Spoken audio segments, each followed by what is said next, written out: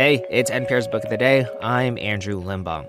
Mark Esper, former Secretary of Defense, is the latest from former President Trump's orbit to come out with a gossipy book about the administration. And in this conversation, NPR's Michelle Martin presses him to respond to people saying, look, you were privy to a number of bad things happening, but didn't do anything at the time and just saved it for a book deal.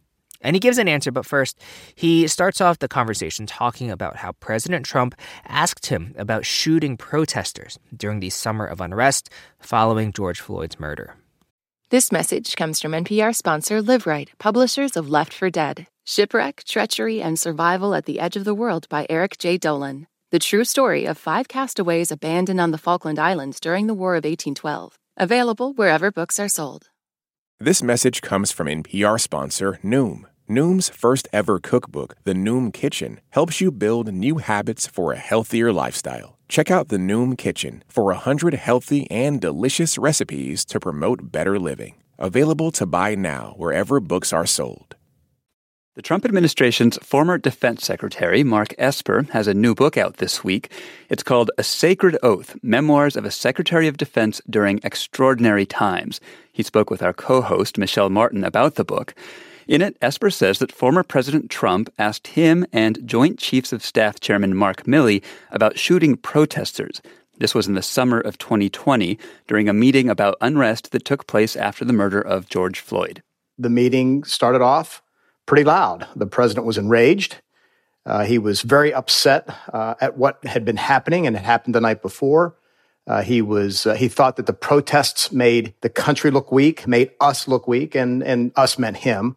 And he wanted to do something about it. And as we went back and forth discussing a number of things, to include the deployment of 10,000 active duty troops, as you mentioned, we reached that point in the conversation where he looked frankly at General Milley and said, "Can't you just shoot them? Just shoot them in the legs or something." And it was not just it was a question in the form of a suggestion in the form of a question. And we were just all taken aback at that moment as this issue just hung very heavily in the air. What was going through your mind? Look, I entered West Point at the age of 18. And so I'd spent 21 years in uniform, both active duty and reserve, and then worked in other parts of the national security enterprise, if you will, for another 10 or so years.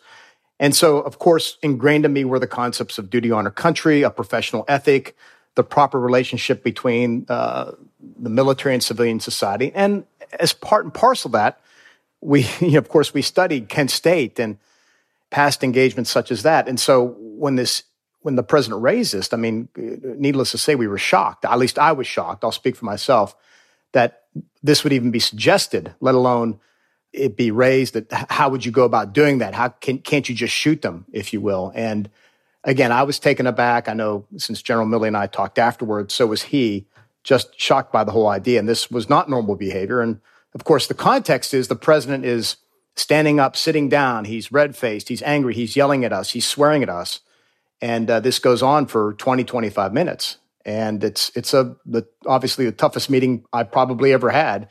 So you talk about how in the book that you and General Milley said to yourselves, I'm this close to quitting. And you talk extensively in the book about that dilemma. You're not the only member of that administration who had that conversation with himself or with others close to him, people who shared his or her sense of professional ethics. So obviously you want people to read the book, but as briefly as you can, why didn't you? I mean, why did you stick around, and why did so many others?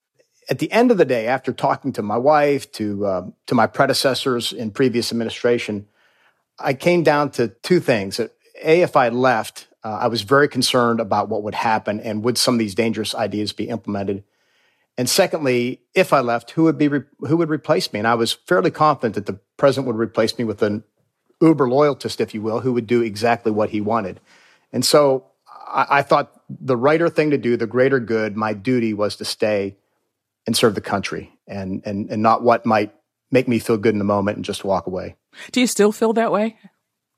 I do. In retrospect, I feel even better about the decision because I was able to accomplish a lot of good things within the department to improve our military for the next 10, 20, 30 years. But I was also able to stop some bad things from happening and to get us to the election. Because at the end of the day, as I write in the book, I had a strategy and my game plan was get to the election. I felt that I had done my duty, that I had served the country and not the president and not the party and not a philosophy, but the country. And I got the DOD through intact, and we did the right thing. Did you get it through intact, though? I mean, a number of people look at January 6th, and you were gone by then. But right. we know for a fact that there were veterans of the armed forces who attacked the Capitol on the 6th. We know for a fact that some extremist and white supremacist groups are actively recruiting from within the ranks. And there's still a question about why the National Guard wasn't called out sooner. And there's still a question about whether there were people within the Pentagon who kept the National Guard from being called in timely fashion. Because, of course, for people who don't live understand, in the District of Columbia, is not a state and has some of the functions of the state, but the mayor does not have the authority to call the National Guard in the District of Columbia as governors do. There's still a question about within the Pentagon, were there forces there that kept that from happening and allowed that whole event to unfold the way we all know that it did? Well, I think I am convinced that in terms of DOD as an institution during my tenure, we did prevent any permanent damage, if you will, from political influence or whatnot. So I'm very confident about that. With regard to January 6th, it was a terrible, tragic day. And look, I worked in the Capitol, I worked in Congress, and it really hit me hard. And but look, I have a lot of faith in General Mark Milley, the Army Secretary. I worked with them for 3 years. We got to wait to see what the January 6th committee report lays out. But I'm confident that those men did their duty. And recently, because I also spoke to the January 6th committee, a document was shared with me. It was a DOD report where some of the same things were stated that DOD did not drag its feet, if you will, or play any games when it came to delaying the movement of the Guard. Look, it's tough to get the Guard moving in a timely manner. It's tough to get any military unit moving in a timely manner. And I think we all wish that they had been there sooner, but that's not how the events played out that day. But I think we should all withhold judgment to see what the final report of the January 6th committee says. There are those who, the book is just coming out, but there are some who have heard some of the top lines that have been released or leaked. And some of the comments that I've seen already, which is, this is another former top official who saw these things going on, who should have said something sooner and didn't, and saved all this for a book deal. How do you respond to that?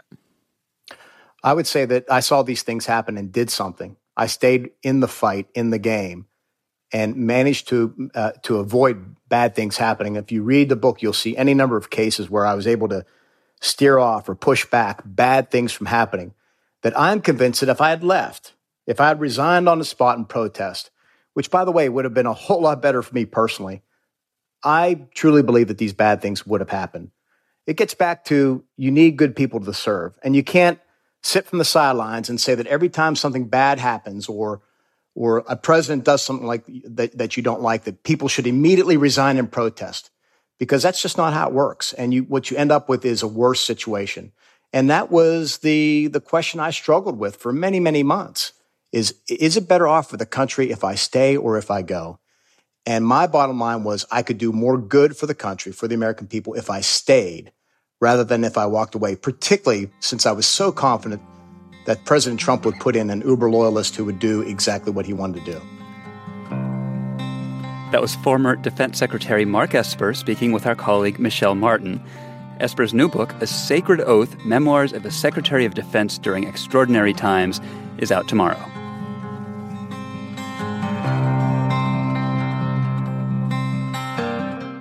This message comes from NPR sponsor Leesa. Good sleep should come naturally, and with the new Natural Hybrid mattress, it can. A collaboration between Leesa and West Elm, the Natural Hybrid is expertly crafted from natural latex, natural wool, and certified safe foams to elevate your sleep sanctuary and support a greener tomorrow. Plus, every purchase helps fuel Leesa's work with shelters and those in need. Visit Leesa.com to learn more. That's LEESA.com.